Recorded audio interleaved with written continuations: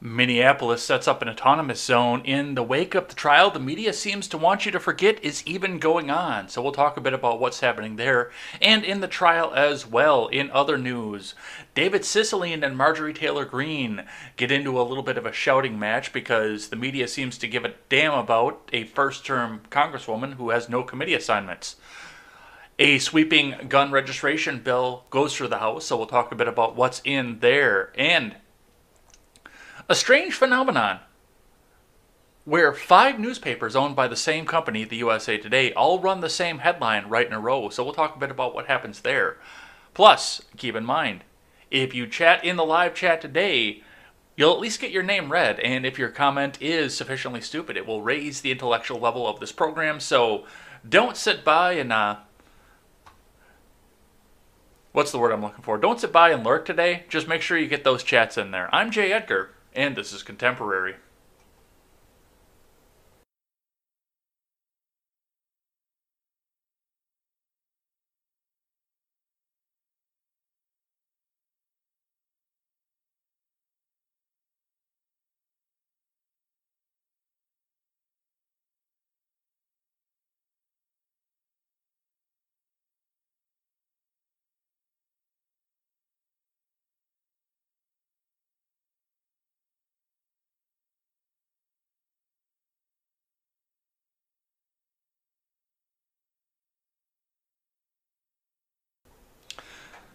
Good morning, everybody. Welcome to Contemporary. My name is Jay Edgar. We don't have the Instagram feed going up here yet, so let's get that taken care of here. We've got a bunch of stuff to get to today, and I am running way behind here. I was getting everything set up and getting the names of everybody who chatted in the week written down here for you guys. And Quest Fanning messaged me over on Twitter and asked me when Contemporary started, and I looked down and realized it was 7:50, and I hadn't even begun to get started here yet. So we're running a little bit behind right now, but we've still got a bunch of stuff to get to today. We got to make sure that we get through all of it here, including everything that's going on with this Chauvin trial, because from the looks of everything we saw over the last couple days, 28 tabs as soon as they start doing the Chauvin trial every day means that they don't want you to pay attention to this, which kind of tells me that this isn't going to go the way that they think it's going to go. So we'll discuss what's going on with that, what that means for us, and what that means for the people of this country here. But before we do that, make sure you head on over and check out all my friends who stream as a part of the Freedom Scoop Media Group. We are still under construction right now, getting that those last minute bugs worked out so we can get you the best website experience possible. But as long as we're under construction, still go and check out all my friends. The Daily Ignoramus, the Freckles and Brit Show, the Generational Gap, the Breakdown with Birkenhoff, and the R-Rated Conservative. Head on over there, prepare to pick up some of our swag and help us support great creators, and bookmark the page, freedomscoop.com. All right, looking in at the stocks for the day here, we have got looks like we shot up to another record high yesterday, but kind of started to falter off towards the end of the day. So we'll talk a bit about what's going on with that. I know the stimulus being out there is going to be one of the things that holds it up. But the looming Chauvin trial and the fact that there's probably going to be some unrest coming throughout the rest of the country tells me that on the other side of this, we actually may see a little bit of a downtrend here. The investors have some stuff to say about that, and CNN has a lot of fluff to say about that. So let's move into that. First, looking at the Bitcoin as well, looking at the fact that that has now gone up once again. One Bitcoin is now $55,873 US dollars and 90 US cents as we continue to print our way out of the pandemic that, well, some people say was planned from the government top down, and I don't say that that's a possibility, but I will, wait, let me rephrase that. I don't say that that's what happened, but I'll at least hear you out on that. So looks like that's going to continue to rise here as the government continues to print more money. Gas is holding steady at $2.45 at the Costco in Sun Prairie. That is the only place right now that is holding the $2.45. Everyone else has moved to $2.49, and for the most part, only a couple of these are in Madison proper. Everything else is over on the north side of Madison at $2.49. So gas is still continuing to come up all around that metro area. Let's see what IBD has to say. Dow Jones Futures, rising Treasury yields, hit tech stocks after Microsoft, Google flash buy signals, vaccine maker spikes. From Ed Carson, Dow Jones futures rose modestly early Friday, while S&P 500 futures fell slightly and Nasdaq futures tumbled as Treasury yields ticked up again, but Nasdaq futures pared losses. The stock market rally had a strong session Thursday as the S&P 500 index and Russell 2000 joined the Dow Jones in new high ground. The Nasdaq Composite led with a strong gain, but volume was light. Our stellar middle stock and Regal Benoit were among several blue dot breakouts on Thursday, while Microsoft stock, Google, parent Alphabet, and Dynatrace flashed buy signals. On Wednesday, IBD declared that the uptrend has resumed with the Dow closing at a new high and many real economy stocks breaking out. The stock market rally broadened Thursday. Nasdaq made a strong move, retaking some key levels, though it did not qualify as a follow-through day. Growth stocks rebounded. After the close, DocuSign and Ulta Beauty headlined key earnings reports. Docu fell early Friday despite strong results and guidance. Ulta stock plunged on a weak outlook and the CEO's exit. Meanwhile, Novavax reported a 96.4 efficacy rate versus the original coronavirus strain in final analysis of a Phase 3 UK trial, and Vax stock jumped overnight. There you go. Another vaccine right for your arm. Global steel giant ArcelorMittal, power generator and motor maker Regal Benoit, contract electronics manufacturer Jabil Circuit, new shipping IPO Zim Integrated Shipping Services, and Discover Financial all broke out on Thursday. MT stock and others all have relative strength lines at new highs, reflecting their outperformance versus the S&P 500 index. RS lines at new highs, while still in a base or breaking out, is an especially bullish trend, so MarketSmith marks such stocks with a blue shaded dot at the end of the RS line. Meanwhile, Dynatrace broke a downtrend, flashing a buy signal. Microsoft reclaimed a buy point and moved back at some other levels. Google stock flashed some early buy signals. ArcelorMittal stock, Regal Benoit, Discover, and Google joined Microsoft on the IBD leaderboard. Microsoft stock is an IBD long-term leader. Google stock is on the IBD 50 list. RBC stock was Thursday's IBD stock of the day. On the futures rose 0.3% versus fair value. S&P 500 futures fell 0.2%. NASDAQ 100 futures tumbled 1.2% after being down more than 2% at one point overnight. Watch your tech. The 10-year Treasury yield rose 6 basis points to 1.59%. Back near a 13-month high, the 10-year yield rose at least 1.61% early Friday. And remember, overnight action in Dow futures and elsewhere doesn't necessarily translate into actual trading in the next regular stock market session. Let's see what CNN has to say about this. The Dow and S&P 500 roared to record highs as tech stocks rally again. From Anakin Tape. Wall Street was on a tear again Thursday with tech stocks surging and both the Dow and the S&P 500 notching fresh record highs. Well, that aged well. The Dow finished up 0.6% or 189 points, while the S&P closed 1% higher. The tech-heavy Nasdaq scored its biggest gains of the day, rising 2.5%. Spring has sprung, and equity investors are in the spirit. They're feeling optimistic about the $1.9 trillion stimulus package Congress passed this week and signed into law by President Biden earlier in the day, as well as the eventual reopening of the economy. Oh yeah. I'll get yelling about that later.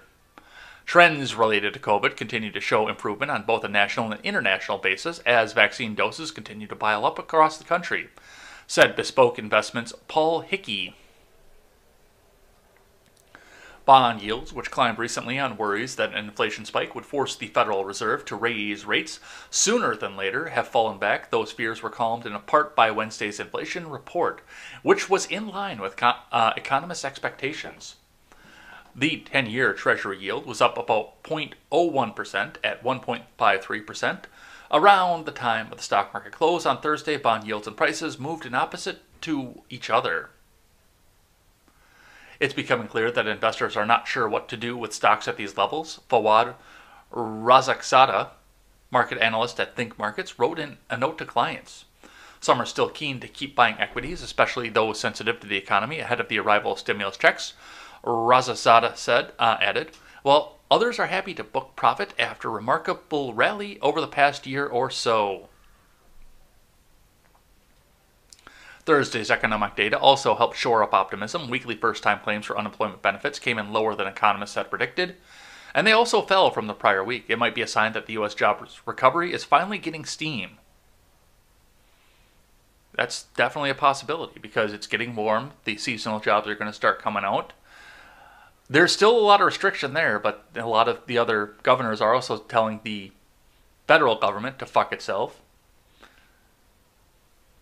And they're getting rid of their mandates and everything else. Nobody's afraid of this anymore. And like I said a couple days ago, your Texases, your Mississippis, your places like that are actually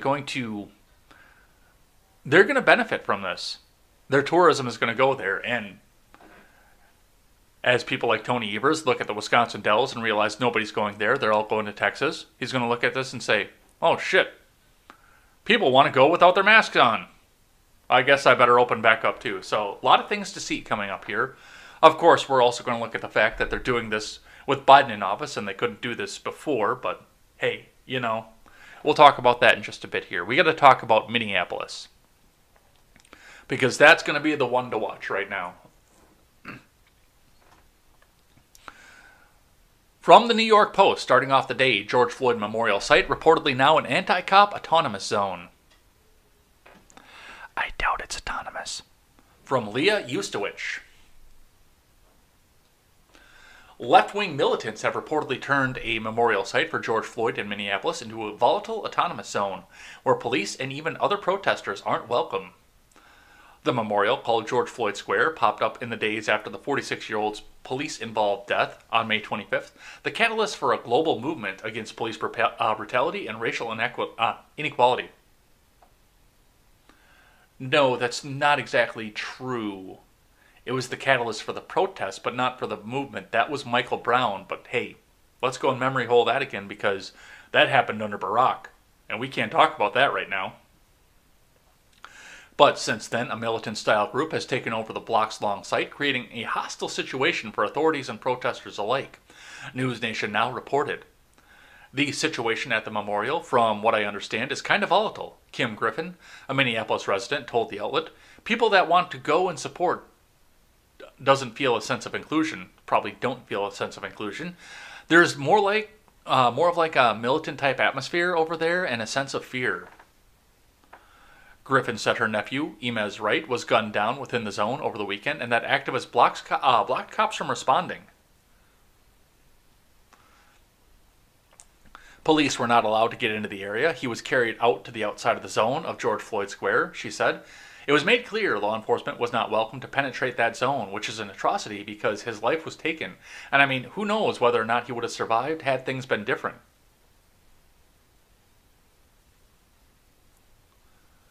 News Nation Now reporter Bryant Enton was recently reporting from the autonomous zone, which surrounds East 38th Street and Chicago Avenue, where Floyd was killed when he was confronted by two activists dressed all in black. We're media, Enton said, according to a video he posted on Twitter. I don't give a fuck who you are, one of the protesters replied. You need to get in your car and go. Those guarding the zone have refused to reopen the area unless the city meets a list of 24 demands, including recalling the county prosecutor and dedicating hundreds of thousands of dollars into fighting racism, supporting affordable housing, and creating jobs, the network reported. The activists want the area to remain closed until trials are held for the three other officers charged in Floyd's death. Those are scheduled for August. No, they are not going to hold that area for 6 months. I'm sorry. That's just not going to happen. Look how fast the Chaz crumbled. As soon as people started dying and people started realizing that it was completely lawless and people were getting raped left and fucking right. No, that's not going to hold. And once again, Minneapolis, all they have to do is shut the power and water off and wait until everyone's cell phone dies. The thing about it is that a lot of the different demands are asked from different people, and black folks aren't monolithic, said Janelle Austin, a leader of the autonomous zone. So it's really incumbent upon our city leadership to really look at the needs behind all the asks and really fulfilling those needs. But the city has vowed to reopen the zone after the trial for Derek Chauvin, the former Minneapolis police officer charged in Floyd's murder, wraps up. City Councilwoman Andrea Jenkins said some residents have complained about gunshots and helicopters flying overhead. They're going to try and make this happen, and I don't think that Kamala Harris is going to let this happen under her watch. I got this funny feeling that the Guard is going to be involved at this point, at some point soon. She said cops have faced protest, resistance, opposition from occupants in the zone, prompting them to avoid policing the area.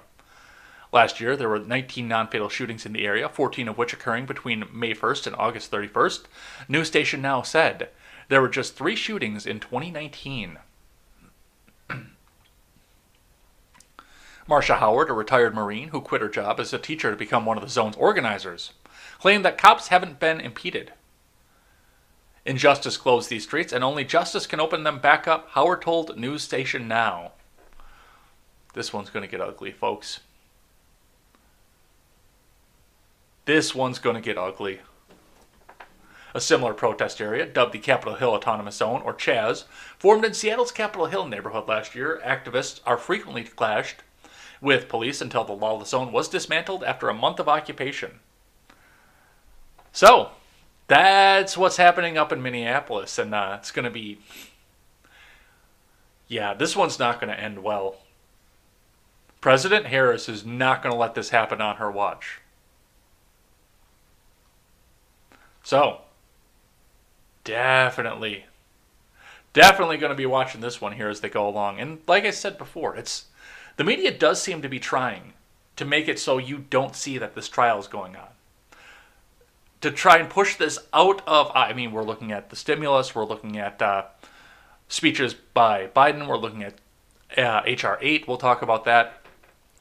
But a bunch of stuff they tried to cram in this week, so you didn't talk about the jury selection, what happened in Minneapolis, which we're going to do anyway, because I don't give a fuck what the media thinks. From Fox 9 out of KMSP, live Derek Chauvin trial jury selection resumes, 8 seats remain. From Fox 9 staff. There will be no hearing on preliminary motions on Friday. Court proceedings will start at 9 a.m. with jury selection. The trial is being streamed live, gavel to gavel, at fox9.com/live. So, this is where the jury selection currently stands. 6 jurors are seated, 5 men, 1 woman. A total of 14 jurors, 12 and 2 alternates, are needed to start the trial. Defense dismissed 7 jurors. They have 8 peremptory challenges remaining. Prosecutors dismissed 4 jurors. They have 5 peremptory challenges remaining. Judge has dismissed 5 jurors for cause. On Thursday, 7 jurors took the stand. 1 juror was seated and 6 others were dismissed. On Wednesday, 7 jurors were questioned, with 2 seated and 5 dismissed. 9 jurors were questioned on Tuesday, with 3 seated and 6 others dismissed. Peter Cahill told the selected jurors to go home and not to do any reading or research about the case in the coming weeks. He told them to report back to the courthouse on March 29th at 9 a.m., saying he's confident the trial will begin at that time. Each prospective juror was assigned a randomized number when they filled out the 14-page questionnaire, which asked them about their knowledge of the case, police connections, and attitudes toward the justice system, as well as their media habits. Both sides agreed to dismiss 16 of the first 15 prospective jurors for cause on Monday based on the answers to the questionnaire. Jurors selected so far. Number 2, white man in his 20s or 30s, chemist, considers himself a logical person. Has not seen any of the videos of Floyd's deadly arrest, but he did visit the memorial at 38th in Chicago with his fiancée. Number 9, multiracial woman in her 20s or 30s, originally from northern Minnesota, said she was excited to be summoned for jury duty, especially once she found out which case was involved. Number 19, white man in his 30s, auditor described himself as honest and straightforward. He has a friend who is a Minneapolis police officer but has not talked to him about the case or seen him since the pandemic began. Number 20, white man in his late 30s or 40s, originally from central Minnesota, works in sales. Getting married on May 1st, but accepts the wedding date might get pushed back. Friends with one of the listed witnesses, a BCA forensic scientist. Number 27, black man in his 30s or 40s, works in IT. Immigrated to the U.S. about 14 years ago, moved to the U.S. in 2012. Married, no children. Prosecutors asked him what he thinks of the defund police movement. He indicated he opposes the idea. Number 36, Hispanic man in late 20s to mid 30s, works as a route driver, likes soccer and listening to true crime podcasts.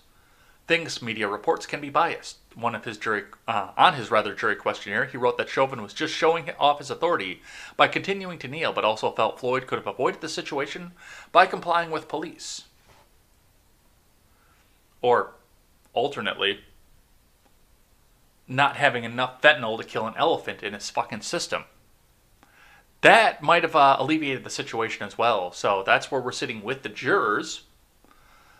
Let's have a look at what CNN has to say about this. Judge reinstates third-degree murder charge against Derek Chauvin in George Floyd's death. From Brad Parks, Aaron Cooper, and Eric Levinson. Former Minneapolis police officer Derek Chauvin now faces an additional murder charge in the death of George Floyd after a Hennepin County judge reinstated a count of third-degree murder on Thursday. Chauvin already faced charges of second-degree unintentional murder and second-degree manslaughter. He has pleaded not guilty to all three charges. They actually might get him on Man 2. That's actually a possibility. I don't know if they will or not. My prediction on this is hung jury. That's what I'm going to see come from this. This is going to be, they have enough jurors on both sides that they can't get it to go one way or the other. That's what I see coming from this one. The added charge provides prosecutors a third potential pathway to conviction in the closely watched case, which began Tuesday with jury selection and at the heavily fortified Hennepin County Government Center. The charge of third-degree murder, in addition to manslaughter and felony murder, reflects the gravity of the allegations against Mr. Chauvin. Minnesota Attorney General Keith Ellison said in a statement, "We look forward to presenting all three charges to the jury." And you know he's going to be one of the people right on the prosecution team. Attorneys Ben Crump and Antonio Romanucci said in a statement Thursday night that they're gratified the judge has included the third-degree murder charge. And of course it's Ben Crump, because it wouldn't be anybody other than Ben Crump. The trial is very painful and the family needs closure. We're pleased that all judicial avenues are being explored and that the trial will move forward, the statement read.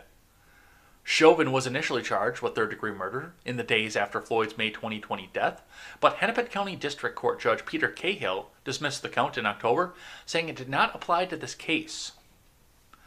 However, an appeals court ruling in February in the case against the former Minneapolis police officer Mohammed Noor opened the door to reinstating the charge against Chauvin, and the state subsequently filed an appeal of Cahill's ruling. The Minnesota Court of Appeals ordered Cahill to reconsider the motion to reinstate the charge last week. On Wednesday, the Minnesota Supreme Court refused a request by Chauvin's attorney to block the appellate court's decisions, clearing the way for Cahill to reinstate the charge. In court on Thursday, Chauvin's defense attorney, Eric Nelson, argued that Noor's case was factually and procedurally different than Chauvin's interactions with Floyd, in which he knelt on Floyd's head and neck area for an extended period. However, the prosecutors argued the judge was bound to follow the appeals court's precedent in Noor. Judge Cahill ruled Thursday morning that he accepted the appeals court ruling that the opinion in Noor's case immediately set a precedent. Then he ruled to reinstate the charge. So, at that point, we have second-degree murder, felony, with intent, and I don't think that there's any way in hell that that one even sticks. Man 2, that's actually a maybe. That actually might stick.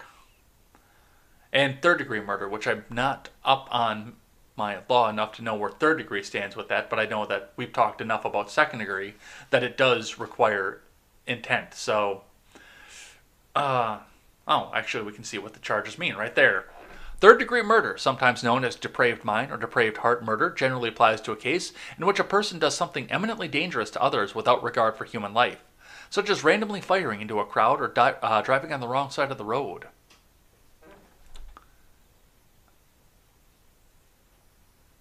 Given that the fact that this was in the police training manual for him to use that chokehold.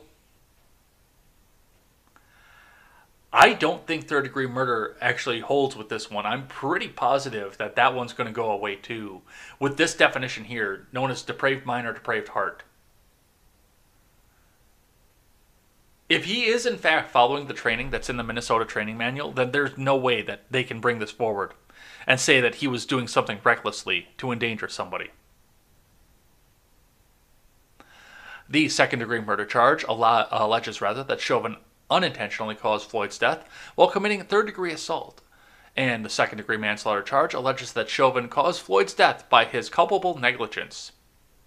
That's a maybe. But once again, once we go with the training manual for the police, that one's going to be a hard one to hit too. But that one is a maybe. The other two, there's no way. There is no way. And I'm not a fan of the fact that this police interaction even happened because of the laws on the books about counterfeit bills. Technically, that's theft. I understand that because you're paying for something with a note that has no value. Kind of like when you pay for anything with the US dollar.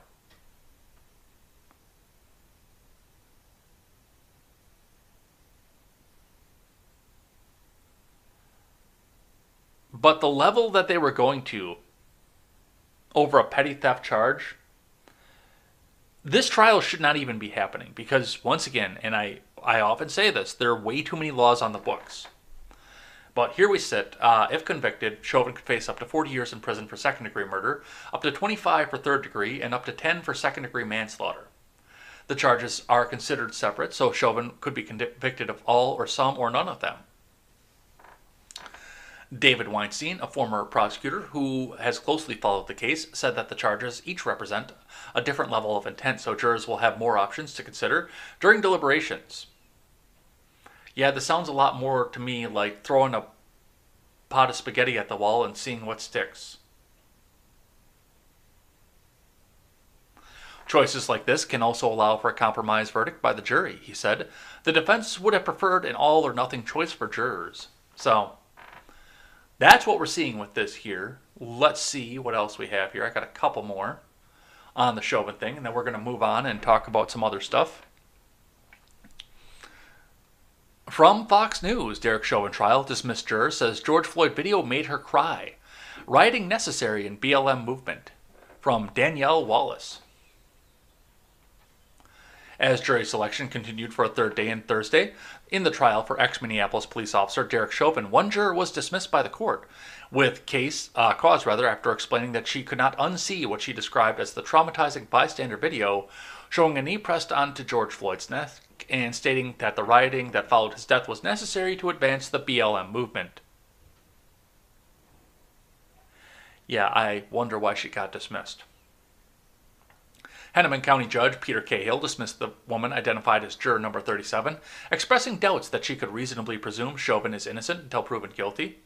By the end of the day, Wednesday, 5 jurors, out of ultimately 14 sought, had been seated, and questioning continues on Thursday. So, yeah, it's going to be, with the way the media has framed this, seating 14 jurors is going to be a Herculean task by any stretch of the imagination, especially in Minneapolis. That's going to be the hard one here.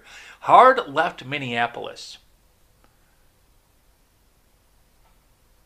They're trying to find 14 people who can presume innocence until proven guilty. We're going to be watching jury selection for a long, long, long time. So, that's what we've got to take away from this here. Let's keep going, because we've got a bunch more to get to, and we're already a half an hour in. And I've got one here from NPR. Possibility of an unpopular verdict makes some in the Chauvin trial jury pool nervous. This was heard on All Things Considered by Layla Fadel. And make sure that you give your donations to NPR. They need your money so they can continue to spread the progressive message of progressivism, because the left is no longer progressive, they're regressive. But don't forget, NPR is supported, like PBS, by viewers like you.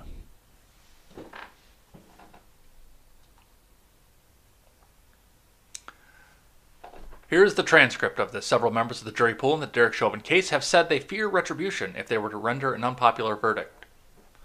Mary Louise Kelly says it's the first criminal trial in Minnesota to be broadcast live in its entirety. That is just one indication of the public interest in the murder charge against Derek Chauvin. He's the former police officer filmed with his knee on George Floyd's neck for more than 8 minutes. That video spread around the world and sparked global protests. So, being a juror on such a high-profile case could feel overwhelming, maybe even a little scary. So far, 6 jurors have been chosen, and NPR's Layla Fidel is here to talk about this. Hey, Layla. Layla says hi. Kelly, so I'm thinking, if you're being interviewed to serve on potentially the most historic trial of our time involving race and policing, that would feel like a privilege, but it also might, feel a little overwhelming. Fidel replies, right, I'll just start with what a prospective juror sees walking to the county government center. And that's the building where the courtroom is. It's being outfitted specifically for this case being tried in the midst of a pandemic. The building is encased by fencing, razor wire on the top, National Guardsmen outside, military-style vehicles, and then when you get into that courtroom, it's being broadcast live. Prospective jurors' names are withheld, their faces don't appear on camera, but we can hear their voices. And there was one young woman on the first day of jury selection who was clearly nervous. He told the judge he was comfortable. Here he is responding to one of the lawyers asking him the question. Soundbite archived. The case itself is just this whole thing is just very divisive, and I'm not a divisive person. I just feel like I'd rather not be a part of something that's so two-sided. You can hear he sounds nervous. Was that something you heard from other prospective jurors? Yeah, some jurors were actually really excited at the prospect of serving on a historic jury. And then others were nervous, like this young man. This case sparked a national conversation on systemic racism, on who gets to protest and who gets to feel safe with law enforcement and who doesn't. Over the past year, we saw Black Lives Matter protesters demonized, largely by the right, as violent rioters, despite the fact that the vast majority of protests have been peaceful. In Minneapolis, buildings did burn, law enforcement used rubber bullets and tear gas.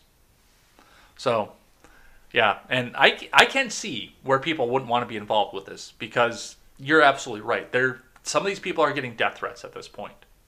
And that's part of the reason I do think that there's going to be a hung jury from this, is because there are people who are going to stand on principle, and there's no way in hell that Ellison has enough to hit any of these 3 charges, except maybe the man 2, but even that one's going to be a stretch, based on what CNN reported. So there are people who are going to stand on principle, and there are others that are looking at this saying, come on, man, I got a family. Something's going to happen to these people, because somebody's going to find out that I'm the juror. Come on, man. Seriously. So, that's definitely a concern to carry with this. Let's keep going here. We're going to move on into Biden's speech.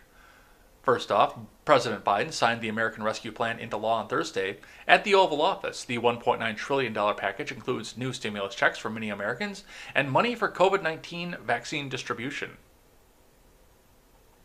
Thank you for being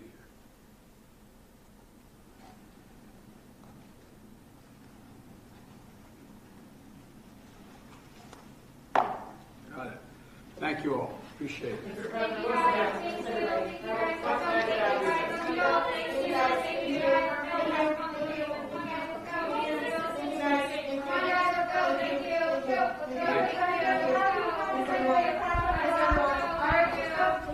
Thank you. Gotta love how they're not going to let him answer any questions, don't you? They're trying. The reporters are out there trying to ask him a bunch of questions, but he's just going to sign that shit and go. And there's your $1.9 trillion spending package that boosts us up to $30 trillion in national debt. Gotta love that, you guys. All right. Let's throw another one here from NPR for you guys. Biden sets goal of July 4th to mark independence from coronavirus. Don't forget, we've got 2 articles, so you've got to donate twice as much. Those are the rules.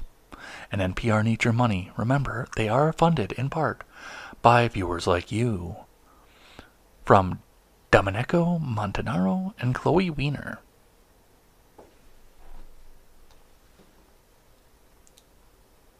President Biden is aiming for the country to begin to find a degree of normalcy and begin to move on from the coronavirus pandemic by July 4th. Biden announced in his first primetime address on Thursday from the White House on the one-year anniversary of the pandemic. Biden said meeting a goal of small family gatherings will make this Independence Day truly special. It would not only mark our independence as a nation, but mark our independence from the virus, the president said. Biden stressed that he was not calling for gatherings of large groups, however, and he warned that getting there would take work by all Americans continuing social distancing, wearing masks, and getting vaccinated. I need you, Biden stressed, calling for Americans to come together in unity of purpose, and describing his approach as putting the country on a war footing to get the job done. Part of that confidence is rooted, Biden said, in projecting that all Americans will be eligible to get a vaccine by May 1st. Not everyone will be able to get a vaccine by that date, but he said, but everyone will be able to get in line by then. You guys ready to go get your vaccine? May 1st, you're all going to be eligible. Go get that vaccine. Go on guys, go get it. Dude, fuck this dude. Alright? Seriously. He's coming out and telling people that you're going to be free to do what a lot of these people have been doing for the entire time of the commie fucking coup. I haven't missed a day of work, I hope you guys know.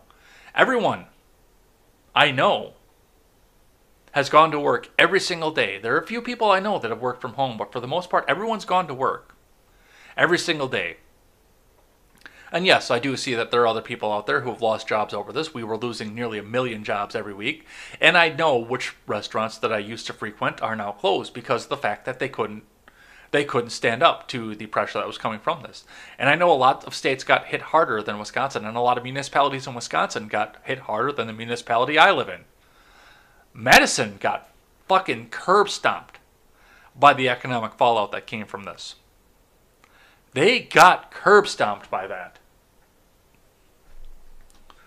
So there's a lot of stuff to look at when you're coming along with this and look at this. But I know Gavin Newsom came out and said, well, any party with more than 2 people or more than 2 households is illegal, or stuff like that happened in California, and people did abide by that. The small town I lived in shut down its fireworks celebration because reasons on July 4th. And instead, the rest of us, the residents of this town, started shooting as many fireworks as we could get our hands on off in the town. But no, we're not waiting for the president to give us permission to gather. You shouldn't be waiting for the president to give you permission to gather. If you want to gather, you accept the risk for gathering. You accept your own level of risk. And if you want to gather, that's between you and the people that you gather with. And it's time to remind the government that we are the ones in charge, not them. All right, let's keep going here. From the Hill, Green calls Italian-American House Democrat Representative Mussolini, from Jordan Williams. The mainstream media puts an outsized amount of focus on a first-term representative that has no committee assignments. You guys ever notice that? Well, of course, they need a new Trump, so it's gonna be Green or Boebert or someone like that. But let's see what the Hill has to say. From Jordan Williams, Representative Marjorie Taylor Greene called Representative David Cicilline Rep. Mussolini after the Rhode Island Democrat proposed a rule change to block her from forcing motions to adjourn. The comment came after Greene was asked by Newsweek about a proposed rule change from Cicilline that would only allow a member to make a motion to adjourn if they are a member of a committee. Gee, I wonder who you might be talking to. The House voted to strip Greene of her committee assignments last month over her previous endorsement of conspiracy theories and violence against Democratic politicians, including Speaker Pelosi. Boy, you guys are in trouble when Republicans take back over the House.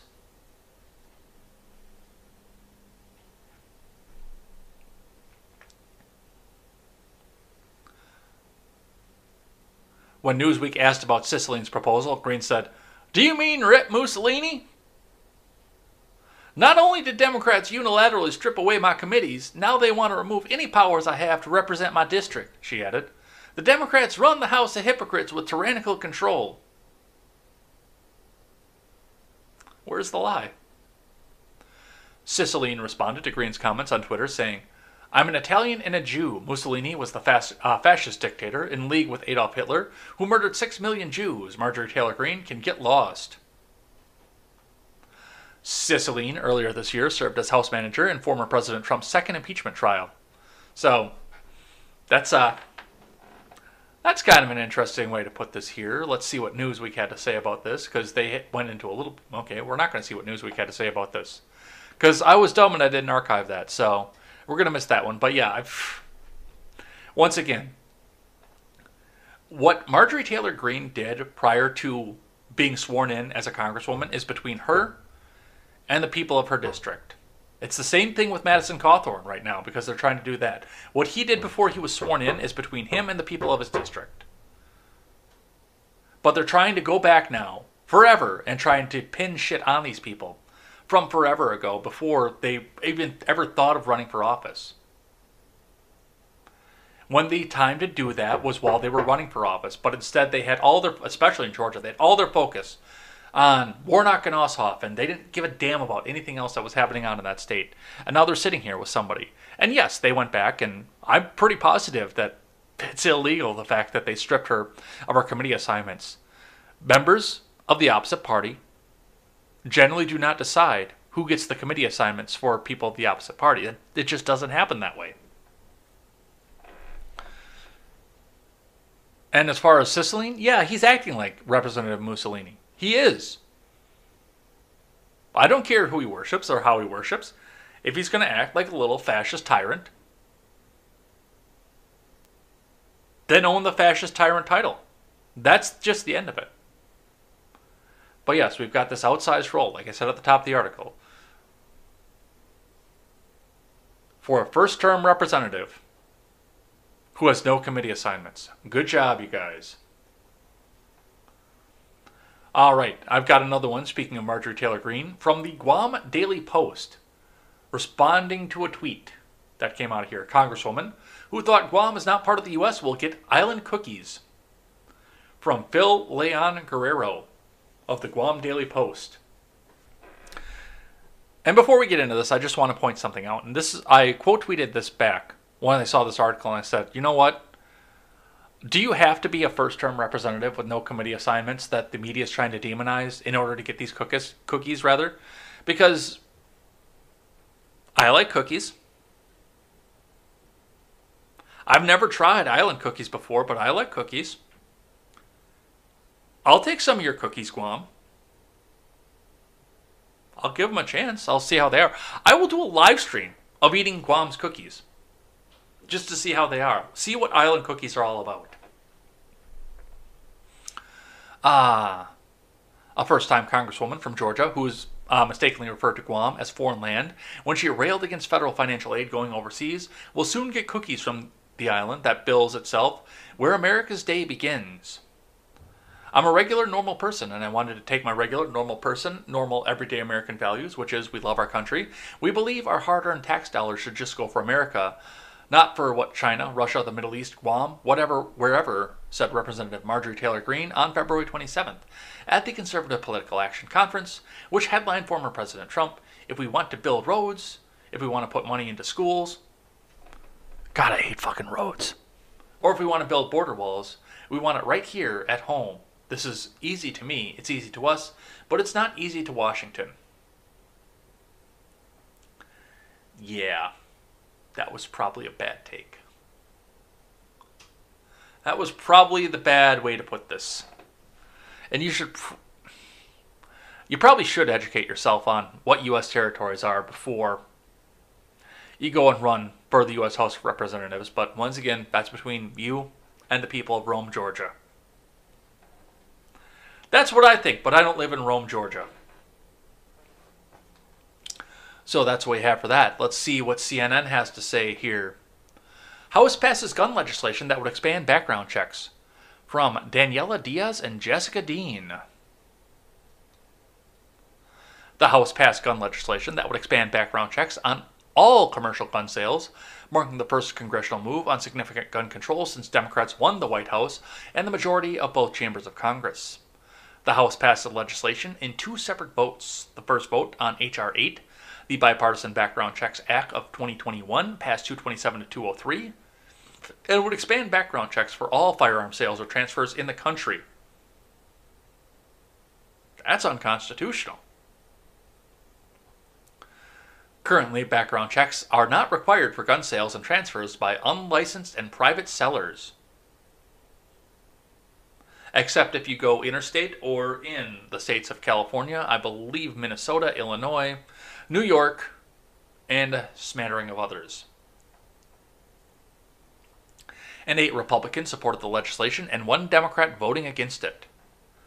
The 8 Republicans were Vern Buchanan of Florida, Brian Fitzpatrick of Pennsylvania, Maria Salazar of Florida, Andrew Garbarino of New York, Chris Smith of New Jersey, Fred Upton of Michigan, Carlos Jimenez of Florida, and Adam Kinzinger of Illinois. And the lone Democrat was Representative Jared Golden, who also voted against the COVID-19 package. 2 Republicans voted for it in 2019, but did not support it this time around. Representatives Brian Mast and Mario Diaz-Balart. Separate legislation, H.R. 1446, introduced by Democratic Representative Jim Clyburn of South Carolina, and called the Enhanced Backgrounds Check of 2021, passed 218 to 210, would close what's known as the Charleston loophole, which allows some licensed gun sales to go through before required background checks is done. Using the loophole, Dylan Roof was able to legally purchase a firearm to kill 9 people in a historically black church in Charleston, South Carolina in 2015. 2 Democrats opposed the legislation, Representatives Ron Kind of Wisconsin and Golden. And the Republicans who voted for this legislation were Representative Brian Fitzpatrick of Pennsylvania and Chris Smith of New Jersey. And once again, why can we not do this on a local level? Why do we have to do this on a federal level every single time? Well, I know why.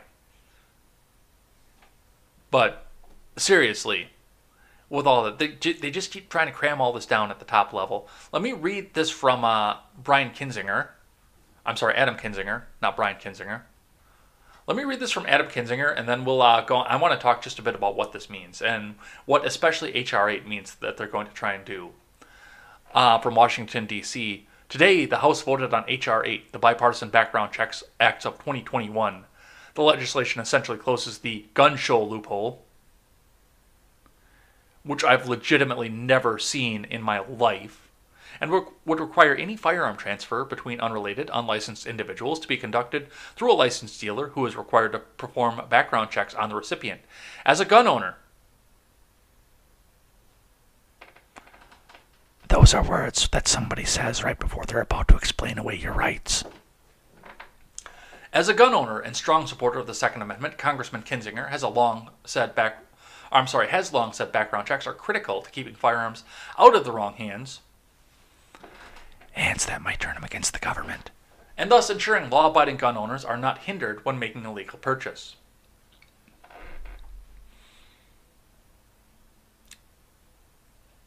Okay. Let's look at what this is, because we've seen what CNN has to say, and now we're looking at what Kinzinger is saying about H.R. 8. The legislation essentially closes the gun show loophole, which does not exist. And if it existed, there would be a lot more people attending gun shows than there already are. Oh, you mean I can go get this 9 without having to go through and wait 3 days or 20 days or whatever the hell the situation is? Oh, crap, I ain't going to the gun store no more. I'm just going to the gun show. There'd be a gun show every fucking weekend if there was actually a gun show loophole. And furthermore, look at what they're doing here, and would require any firearm transfer between unrelated, unlicensed individuals to be conducted through a licensed dealer, who is required to perform the background check on the recipient. Now, this isn't about the background check when it's going from one unlicensed individual to the other. They're going to try and push this, and Twitter is going to try and tell you this is about the background check. It's not. This is a workaround for the fact that nobody likes the idea of a gun registry. A lot of people, especially uneducated people, look at this and say, well, Karen, I really think that they're right. I think that my middle schoolers would be a lot safer, okay, if we just had a background check for these guns because these people are going out and buying guns, across the table, and none of them are licensed, and we'd be a lot safer if we just did the background check. And Twitter is going to try and convince you that it's all about the background check. It's not. It is about making a registry. It is about knowing what gun is out there, what guns are out there, and whose hands they are in. That's what it's about.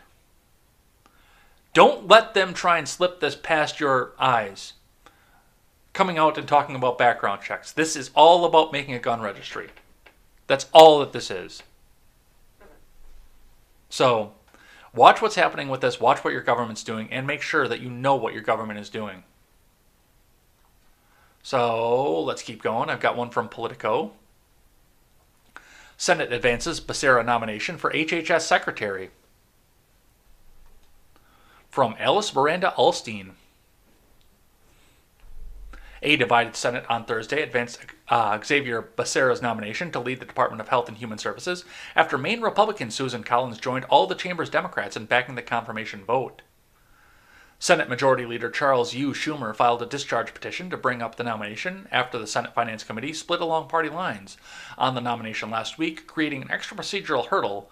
The vote on holding a confirmation vote was 51-48. Though Democrats have long expressed confidence that Becerra would get through, it took until Thursday morning for Joe Manchin to announce he would back the nominee soon after Collins announced her support. Both centrists cited Becerra's commitment to work on rural health issues. Becerra, the California AG, has come under fire from Republicans for his record on abortion rights and past support for Medicare for All. Manchin said he's spoken with Becerra about the nominee's pledge to uphold the law in regards to the Hyde Amendment, the long-standing ban on federal funding for abortion that Biden and other Democrats want to abolish. So Becerra's gone through, and he's given the flowery language of, okay, well, we'll just support the Hyde Amendment, and we won't dare try to go and get around this in any other way. So we'll see from there. We got to fly through the rest of these here. We're running way long at this point. No, we got some time yet. Let's see what else we got here. From Reuters, Pentagon accuses Fox News host of demeaning U.S. military with anti-woman segment. And I almost didn't touch this.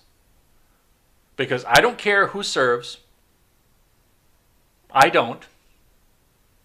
And I don't really give a fuck what Tucker Carlson has to say. Tucker Carlson is an ass. I don't like him. Not only is he my competition, but I really don't like him. But it seems that this is the most important news story of the day, despite the fact that there's literally a trial that could destroy the country going on in Minneapolis right now. This is the most important news of the day from Reuters staff. The Pentagon said Fox News host Tucker Carlson essentially demeaned the entire U.S. military with a segment that decried against a number of female service members and suggested they were weakening the U.S. armed forces. On Tuesday night, the conservative commentator showed an Air Force photo of a first lieutenant modeling a maternity uniform and said, in the face of a growing threat from China, the Pentagon could lose wars by drawing in more women. While China's military becomes more masculine, our military needs to become, as Joe Biden says, more feminine, Carlson said. That's a mockery of the U.S. military. Responding on Thursday, the Pentagon said it was proud of the military's diversity and said it needed to do a better job of promoting women to senior ranks. We absolutely won't do, what we absolutely won't do is take personnel advice from talk show hosts or the Chinese military, Pentagon spokesman John Kirby told reporters. Kirby said he hoped Carlson would realize the mistake he made and express some regret about the manner in which he essentially demeaned the entire U.S. military and how we defend and how we serve this country. Fox News, which is regularly broadcast to service members deployed around the world on the military's own television channel, did not immediately respond to a request for comment. Here's where I stand on this. Now, I'm as gender blind as I can possibly be at this point. I do understand the fact that there are biological differences between men and women. That's the reason we're having this entire transgender conversation right now. As long as the standards for combat, and this goes for combat, because for the most part, women are not invited to direct combat frontlines roles. Yes, they can do other jobs within the military, but it's very rare that they go to direct frontline combat. But, once again, if you're going to sign up to be a human shield, which is what a lot of people are going in and signing up to do once they're privates, unless they make a military career and go up through the top brass, they're pretty much signing up to be a human shield in order to get their college paid for. And that's honorable too. Do not take that the wrong way. That's very honorable that they are going out there and volunteering themselves to be on the front lines for America. Now, what America is doing with the Army, I don't agree with. But realistically, these people going up on the front lines do deserve the honor. And I have no problem with women serving in the military as long as the standards are not lowered to try and get them in. If they can stand up to the same standards, then absolutely. Grab your gun, grab your rifle, defend your country, get your college paid for. Absolutely do that.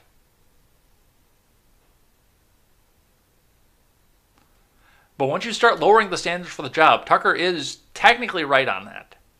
Because if they have to start lowering the standards, then yeah, that's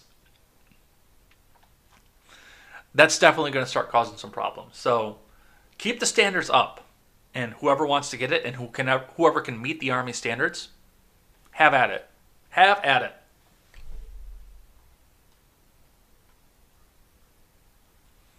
All right, I've got one here from the Daily Mail. Massive line of immigrants get rafts with human smugglers across the Rio Grande. Crossing surge, but the Biden administration insists there's no border crisis. Shocking video shows a massive line of migrants being smuggled across the Rio Grande in Texas, despite President Joe Biden continuing to insist there's no crisis along the southern border. Come on, man! The clip, which was captured on Thursday morning by former Border Security Operations Center Manager Jason Jones, shows dozens of migrants standing on an embankment as they wait for boats to bring them across the United States. The small boats appear to be operated by smugglers concealing their identities in ski masks. Hey, you know what though? They're wearing the mask. They're COVID ready. They're wearing their mask. The footage has been shared by several politicians, including Texas Representative Chip Roy, who blasted President Biden following a surge in border crossings. He claims migrants are being used as political pawns by the Biden administration and that they're being harmed and killed trying to reach the U.S., lured by Biden's false promise of amnesty. Excuse me.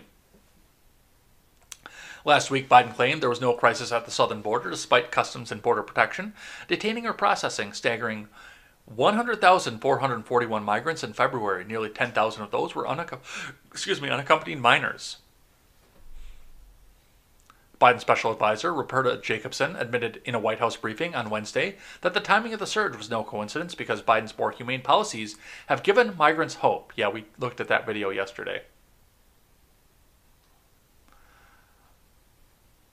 Let's see if well, there's the pictures. There's the line of people. The rafts. Within 24 hours, Laredo North Station Border Patrol agents apprehended 111 individuals during 3 separate human smuggling attempts involving commercial trailers. That's got to be a shitty way to travel. Oh.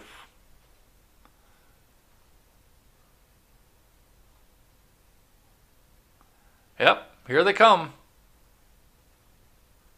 So that's what we're seeing down at the border. From CBS 2 KUTV, Utah woman 39 dies 4 days after second dose of COVID-19 vaccine. Autopsy ordered. From Heidi Hatch, KUTV staff.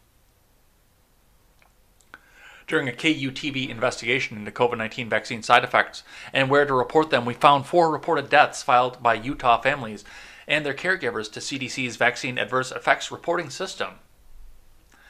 One case stood out, a 39-year-old single mom from Ogden who died 4 days after her second dose of the Moderna COVID-19 vaccine.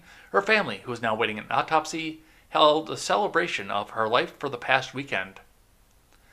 Cassidy Curl, by all accounts, was healthy, happy, and had more energy than just about anyone else around her, her family told 2 News. She had no known health problems or pre-existing conditions. Alfred Hawley, a retired Air Force base fighter pilot, is a military man who has known risk and loss his entire life. He's taken it all in stride until now.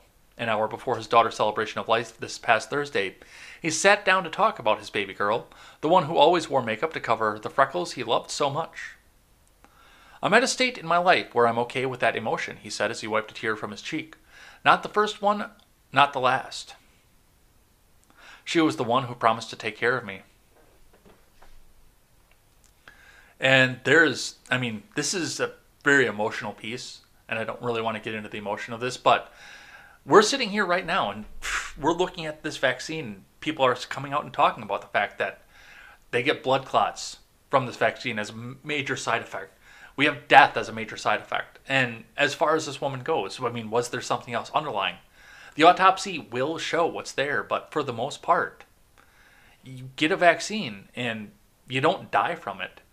And everyone I know that's actually had this vaccine got ridiculously sick from it afterwards.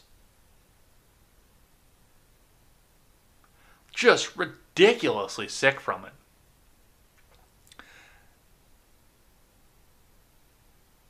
So we'll see what happens off the autopsy of this. I'm sure that the mainstream news isn't going to cover this at all because it doesn't go with their narrative. But yeah, I have no intention to go and get this little vaccine. Not at least until I've seen a year's worth of people getting it, surviving it, no adverse effects. But I don't see that. And I'm not anti-vax. Once again, for the 1000th time, I am not anti-vax. But I do not have the required information for me to trust this particular vaccine. All right, from The Blaze, top Biden COVID advisor, "I would absolutely tip my hat to Trump for Operation Warp Speed." From Breck Dumas, President Biden's White House senior advisor for COVID-19 response acknowledged on Thursday that former President Donald Trump and his administration deserve credit for the development and rollout of the coronavirus vaccines under the Operation Warp Speed. Andy Slavitt said he would absolutely tip his hat to them for their accomplishments. Slavitt told Fox News that he was grateful for the work on vaccines prior to Biden taking office, saying, "I would absolutely tip my hat" when asked by host Bill Hemmer about his take on the success of Operation Warp Speed. "This is a scientific process that actually began more than a decade ago with scientists inside the NIH creating this mRNA vaccine," Slavitt said. He added, "I think Trump administration made sure that we got, in record time, a vaccine up and out. That's a great thing and something that we should all be excited about." Hemmer then asked Slavitt why other members of the Biden administration were talking about the shelves being empty, noting on Inauguration Day you had, 1.5 million shots in the arms of Americans? "Look, I don't think this is an effort to point fingers," Slavitt replied. So, hey, good on him. Credit where credit's due. This is the statement that Trump put out for this, which I've avoided talking about at this point, but I know we're going to do on Monday, so might as well just get it up in the list for now and see. New statement by Trump on COVID-19 vaccines released. "I hope everyone remembers when they're getting the COVID-19, often referred to as the China virus vaccine, that if I wasn't president, you wouldn't be getting that beautiful shot for 5 years at best, and probably wouldn't be getting it at all. I hope everyone remembers."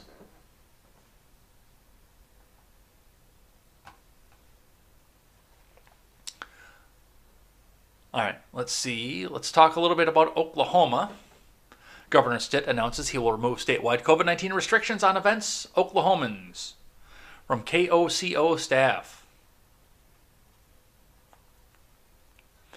Governor Ken Stitt announced during a news conference on Thursday that he will issue an executive order to remove all COVID-19 restrictions on events statewide, as well as removing the requirement to wear masks in state buildings. Stitt said he will issue the new executive order on Friday.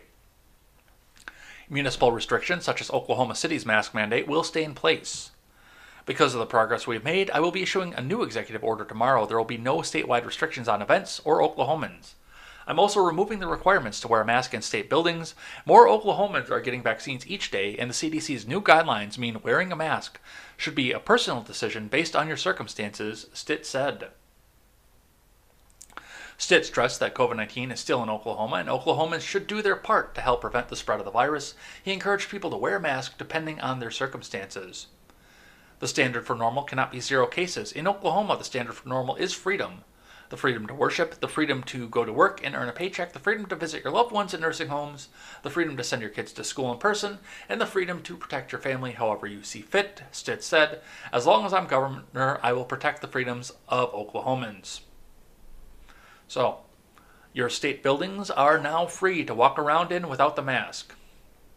Go and visit your local state building in Oklahoma. All right, let's see, what else do we have here?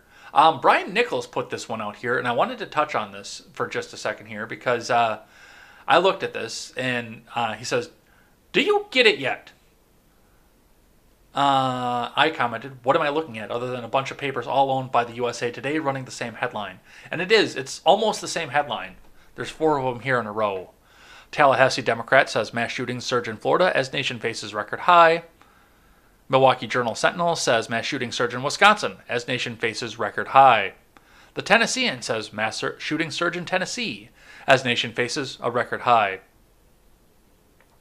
The Greenville News says mass shootings surge in South Carolina as nation faces a record high. There's a narrative that they're trying to push out to you, and they've just swapped out the names. And I read in the Wisconsin one that they've just pretty much thrown in, well, we see more mass shootings in X city and Y city. Which tells me that they're probably going to try and push more of a gun control narrative coming up here in the near future. Especially given the fact that we've seen now H.R. 8 and H.R. 1446. So, watch for that and watch what the news tries to do with you here. From The Blaze, Cuomo accuser, a Democrat, blames her own party for hatred spewed on Twitter against alleged victims. And last reminder here before the end of the show that if you are just lurking right now, get at least one message in so I can come in and see that you're watching. And thank you kindly for watching the show because we read the live chat on Friday. And the names of everybody who chatted throughout the week as well. So get that last minute message in so I can give you the proper thank you. From me to you, thank you for watching my program. Cuomo accuser, a Democrat, blames her own party for hatred spewed on Twitter against his alleged victims. From Carlos Garcia, one of the many accusers of sexual harassment against Democratic Governor Andy Cuomo of New York, called out the Democratic Party over a Twitter influencer who had tried to undermine her credibility and was later revealed to be paid for his tweets. Lindsey Boylan, herself a Democrat, called out the Democrat Party for using women while pretending to defend them. Boylan referred specifically to Majid Padelin, a Twitter influencer paid by a pro-Biden political action group, that had previously implied there were ulterior motives to her accusations against Cuomo. That is, by the way, Brooklyn Dad defiant. Boylan tweets, "We women have received tremendous hate since Padelin negated our harassment claims against the governor. He called us props and tools. Our party, the Democrats, and the Dem Coalition and affiliates must stop paying for hatred spewed at women who come forward." No, it's not women who come forward. It's women who come forward against Democrats. They love women coming forward, just as long as they're pointing their ire at somebody who doesn't have a D next to his name.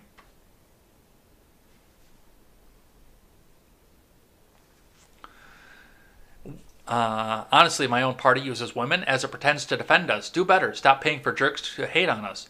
We will follow the money and respond, she added in a second tweet. In December, she revealed in a series of tweets that she had been sexually harassed numerous times by Cuomo, for whom she had formerly worked as a special advisor. Soon after, Padelin implied in a now-deleted tweet that the timing of the accusations coincided with an investigation into former President Donald Trump by the Manhattan DA's office. And that's where we got the blue anon theory that, it's just, they're forming a cabal to take over the government to get President Trump pardoned. Oh my God! They're gonna get Cuomo out of there. They're gonna get a Republican in there. In a state that contains Albany and New York City, by the way.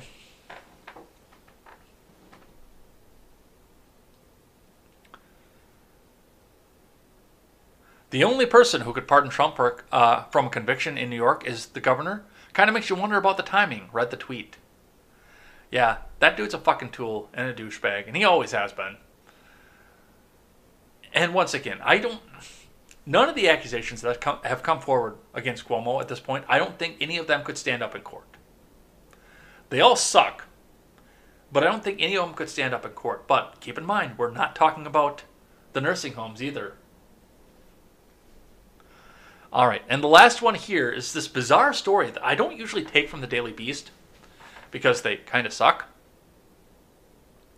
But I just saw this bizarre story, and you guys all like independent media, and Tim Pool is kind of independent media.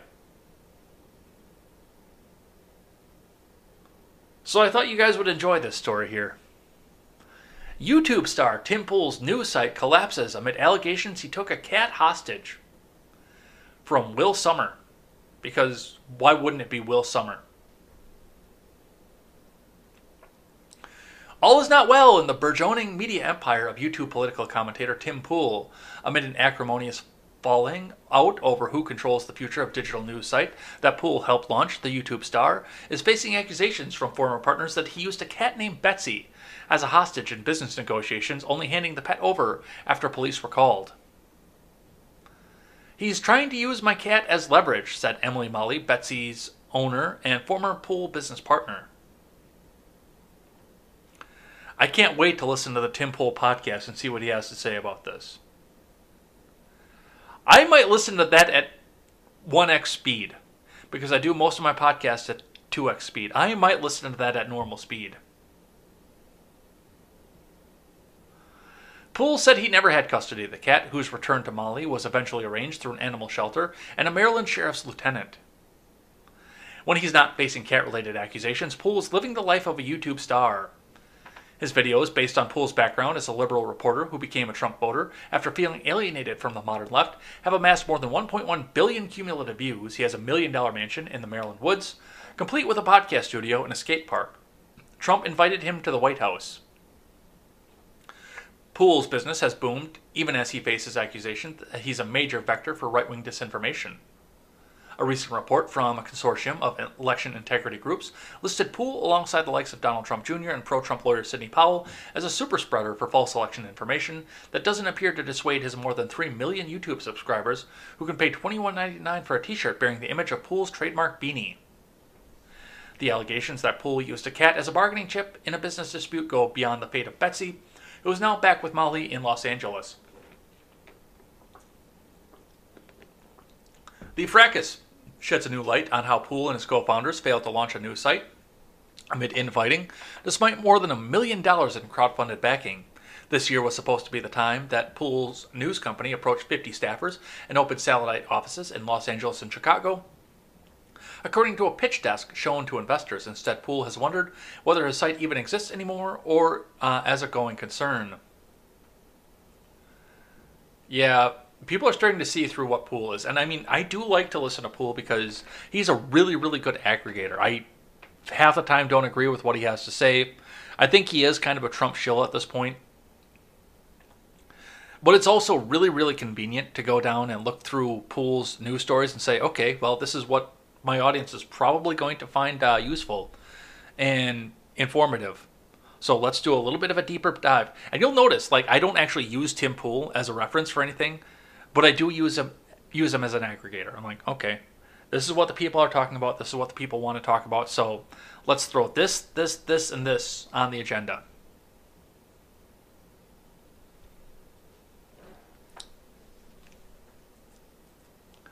But hey, don't worry. Milk-Nose Fence Sitter. South Side of Chicago. Mixed race family.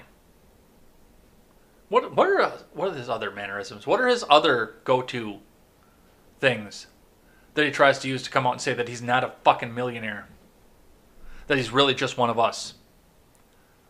I don't know. But that's what we have here. All right, and that's it for the news for the day here. So the last thing that we're going to do today is read the messages and the names of everybody who chatted throughout the week here. So if you're getting those last minute messages in, make sure that you get them in so they can get read here if you're just watching and lurking right now. But we'll get up to the top of here. And before we do that, we'll get you some time to get those last minute messages in and read for the week. On Monday, we had Ron Helton, Spartan 0000, Superior 1. Quest Fanning was here, Silent Caster was here, Flancorp, our resident progressive, was in here. Didn't like the fact that I called 200,000 deaths or whatever he said as a C-. Well, I need a citation on that. Nephilim Ninja showed up. Not Scores, that was a new name in here. Thanks for coming and hanging out. And Chilaga 1984.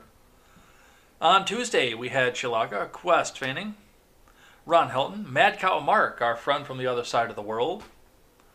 Flancorp was in here once again. EOR Explorers, that was a new name. Thanks for coming and hanging out with us. QWERTY 19163 was in here, also a new name. I'm afraid that might have been a bot, but, you know, we welcome their kind too. We don't discriminate based on machine status. Otherwise, we would have the Matrix happening once again. Our Volt 24 was here, and Stephen Ignoramus also came and hung out at the beginning of the show. On Wednesday, we had Spartan 0000, Superior, Ron Helton, Chilaga 1984. We had a very Asian-sounding name, and I looked at it right now, and I realized that it's just an Asian way of spelling you and me. Y-U-U-A-N-D-M-I. You and me. I kind of like that. I enjoyed that.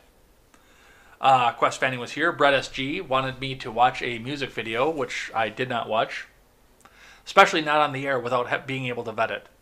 You don't know what's going to pop in there and what's going to get you demonetized on YouTube. And remember, we're also going to YouTube too. Because Brett SG was over on the Twitch side. Jessica Green was in here. Nephilim Ninja of Nibiru was in here. And PV123. Thursday was kind of a slow day though. So we'll make sure we do some more trial stuff here. But on Thursday, we had Octane is Speedy. Chilaga 1984, Ron Helton was here. And Sully Blue rounded out our Thursday. Let's see what you guys are doing today here. Nephilim Ninja is here. Morning to you, sir. Ron Helton, Bitcoin is just an indication the dollar is near worthless. Other than that, it's not good to hold. I hold a little bit of it, and I'm going to hold a little bit more of it. I'm more concerned about Dogecoin. Because Dogecoin is all the rage. Should put all of your life savings into Dogecoin. Don't do that. Don't put all your life savings into anything. But there is a reason that I am putting that up on the screen every day and talking about it every day. A, Spartan likes it. And I like it when Spartan comes and watches my show. But B, and this is the more important part, just like Ron said, it is an indication the dollar is near worthless. And we can see just how worthless the dollar is becoming by looking at how much people are looking into an alternative currency that's not backed by the federal government. Although I'm pretty sure they're going to go out and try and buy that at some point. It is an indicator of how worthless the dollar is, and that is something we need to pay attention to, is how worthless the dollar is. Quest Fanning is here. It agrees with Ron. If you can get $55,000 for your Bitcoin, then take it. No guarantees that this clown train will continue. That in crypto is more traceable. Some crypto guy paid $69 million for a digital piece of art. This bizarro world. Yeah. Nephilim says, penetrating zones is specifically what I do best. He also says, how can you be an adult and not see any of this? I question the truthiness of their claims. Callous indifference to the welfare of others. Okay, yeah, that was the third-degree murder thing. Punishment should fit the crime, put Chauvin in the same stressful situation. Yeah, the problem is in front of a jury of his peers, the charges that they have against him, I don't think stick. And I do think that there were charges there. I just don't think that the three that they put up have a chance in front of a jury. Unless the media's completely poisoned the jury's minds. That's the only way that they have a chance in front of them. Guilty, no jury duty for me. Neff says the jury will be targeted if they don't like their opinions after it's said and done. Yeah, probably. Distrifo says, are you pro-abortion? I am not. I'm pro-life. I just don't want the government to be involved in getting it there because the government sucks at everything. Ron Helton's got some weird stickers from over on Trovo. It looks like Pepe with its tongue sticking out. Plus he's got the D-Live stickers, AOC, and the sticker that used to be, but is no more. Quest Fanning says, pro-abortion, that's horrible. I can see someone being pro-choice and admitting it's horrible when they feel the need to have an abortion, but pro-abortion, yikes, most are pro-life.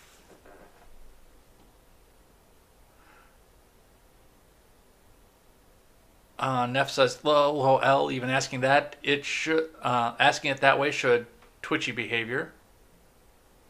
A little twitchy. Guam cookies are back, Guano. Hey, you know what? To each their own, and I'm not going to denounce a society until I've walked a mile in their moccasins or shoes or whatever the hell they wear over there. Funny how the media doesn't ridicule that more on AOC. Shalaga says that's her Aleppo moment. Yeah, probably.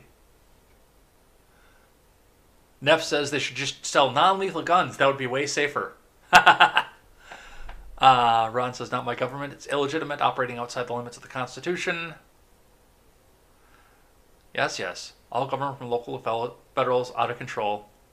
He has a point, though. Add too many females in combat units is not good. Well, yeah, it comes to me with the thing that Tucker said on that is whoever can pick up the gun and meet the physical requirements that the job requires should be able to get up and do so. Yes, statistically, more men are going to be able to fit those physical requirements. But once again, don't lower the requirements to get more diversity in there. You need to have the same level of requirements all the time.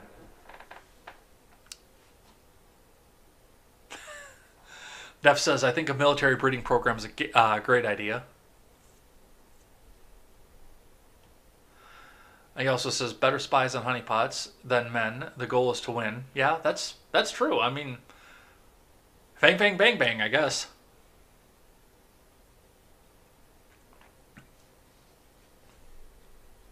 Quest does bring up a good point, though. Don't they have to lower standards because they don't have enough recruits for the armed forces? If we excluded women, the pool would be even smaller and standards would have to be lowered more.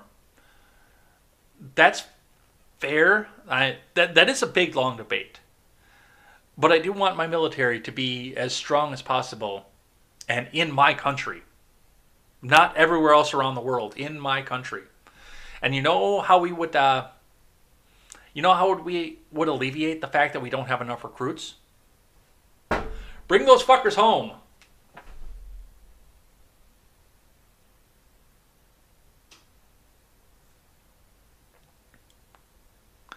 Quest Fanning, that's got to be a shitty way to travel. Edgar's always kind-hearted. Dude, I work on trucks and trailers. I know how hard that trailer bounces.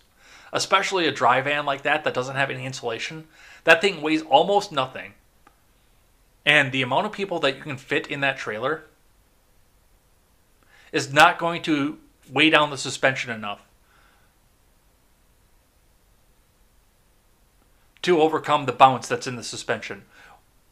Watch your trailers go by when you're driving down the road sometime. Watch your trailers go by. You can tell which ones are empty and which ones aren't. Especially if it's a dry van. If it's a reefer, it's a little bit harder because they're a little bit heavier with the insulation and the reefer unit. But yeah, a dry van like that, bouncing down the shitty Mexico roads. How many people do you think don't survive that trip just because they got bounced and broke their fucking neck when the driver hit a bump somewhere? That is a horrible way to travel. Ron Helton says, no, that woman didn't die of the vaccine, just a coincidence. But hey, if you had cancer and COVID, then you died of the COVID. That's absolutely true. At least there is a nice looking face to put to this travesty of an experimental drug. Oof. That's a little bit spicy. Shalaga says, I'm not sure how people can take all the pro-vaccine propaganda and not question how strange the push is for experimental vaccine, especially if you've had COVID and it was the sniffles at best. Ron Helton says, all adults will not be jabbed by May 1st, bumbling Biden. Come on, Ron. Take your little bit of government medicine. Biden is saying that everyone will be jabbed by May 1st. Just trust the plan, all right?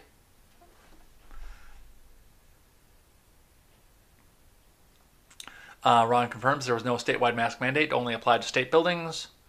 Yeah, most of the blue cities will still have requirements, though. Yeah, they will. And that's completely within their realm of authority. And the people who are sick of it will go to the places that don't have it. It's the same with Texas and what we saw from the Austin dude yesterday. How pissed off he was that Abbott lifted the mask mandate. But I will give him credit on that because Ken Paxton decided to file a lawsuit against him, requiring that he disarm his mask mandate too. And I don't like that because, no, the state of Texas shouldn't be doing that either. If Austin wants to have a mask mandate, then Austin can do a mask mandate.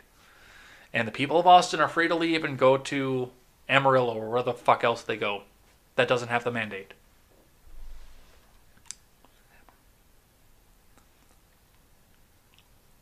Let's see. RH says all the same authors, boilerplate story with numbers modified for each state and cities. Don't forget cities. Thank you, RH. Is RH Ron Helton under another account? Because you've got the same initials. Ron took no tests, just went by the symptoms. The tests were garbage on day 1. Quest says the gun control hasn't worked. How is more going to work? How stupid can these Muppets be? Pretty stupid. Their goal is to confiscate our weapons and control every move. Those are people who are scared of their own shadow. Quest says, I very much doubt he's from Brooklyn. I saw Christmas photos of his front yard. Sure didn't look like the Brooklyn I live in.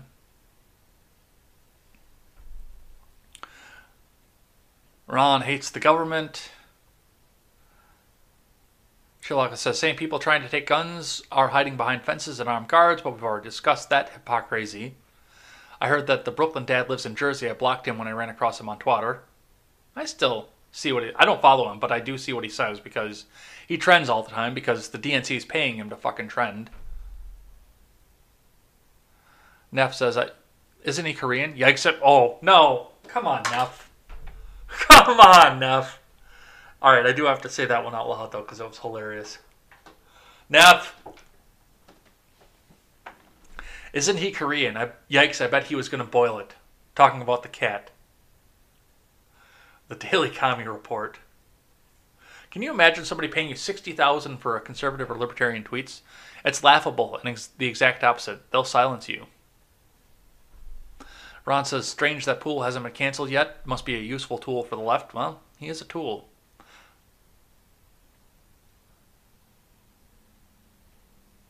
Mad Cow Mark says, great show. Well, thanks for coming in and hanging out. So is he canceled now? Well, he still has a podcast because it still keeps flowing into my iPod. Quest says, Brooklyn dad tricked his benefactors. He only occasionally gets the traction you'd expect from a very large account. All bot followers. Seawall rides into the chat at the end. Thank you, Seawall, for coming in. No, local government does not have the authority. People need to reject these clowns and their orders. That is not true. Local government does have the authority. As long as their law is more stringent than the state law, they do have the authority to make their own laws. That's the way federalism works. It's the same way the country is supposed to work, but the people in Washington, D.C. have forgotten about that. Quest Fanning says, how many people do you think will wear masks until Biden's 100-day ask, 12 noon on April 30th? A bunch. There are a bunch of people that still believe everything the government tell them, so there are a bunch of people who are still going to do that. And that is it. 1 hour and 30 minutes because we had to spend so much time on the Chauvin trial, but you guys were awesome. Thanks for coming and hanging out with me for the week. We're going to head on out of here for the day, so let's get this up here, get the scene changed, get the music started, and let's go.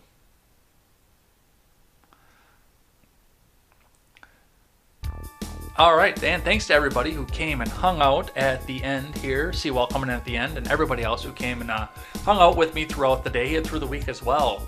I've got no plans for a weekend show right now because I got some stuff I've got to get taken care of. I ran out of chicken broth this week, so I got to go and get some more of that made up and done up, and I might go to my mom's house for that because my stove, for whatever reason, doesn't get hot enough to boil the canning pot. So we'll get that going here. Maybe we'll do some live streams or Instagram stuff to come back and show you the cooking side of things. I would love to share some more of that with you. If you guys aren't following me on Instagram, by the way, the handle is AutoWorkerSlim, AutoWorkerslim.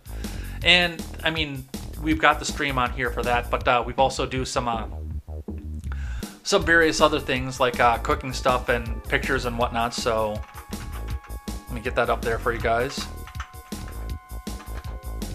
But yeah, we'll do some live streams over there and maybe some exclusive stuff there. If I get more people following me over on Instagram, I'll start doing some exclusive stuff over there for you guys as well. So just as a reward for doing that, letting you into a little bit more of my life here. But we will for sure see you guys back here on Monday for more Contemporary and the Red Ned Show as well. Elaine will be back. There was just a little bit of a mix-up in the family there, so she had to sit out for the week. But she will be back on Monday for the Red Ned Show as well, where we're going to come back and talk about the Chauvin trial. Some of this other goofy shit that's happening around the country, the stimulus bill, and a whole bunch more. So definitely looking forward to that. Looking forward to seeing you guys next week then. Until then, I'm Jay Edgar, and this is Contemporary.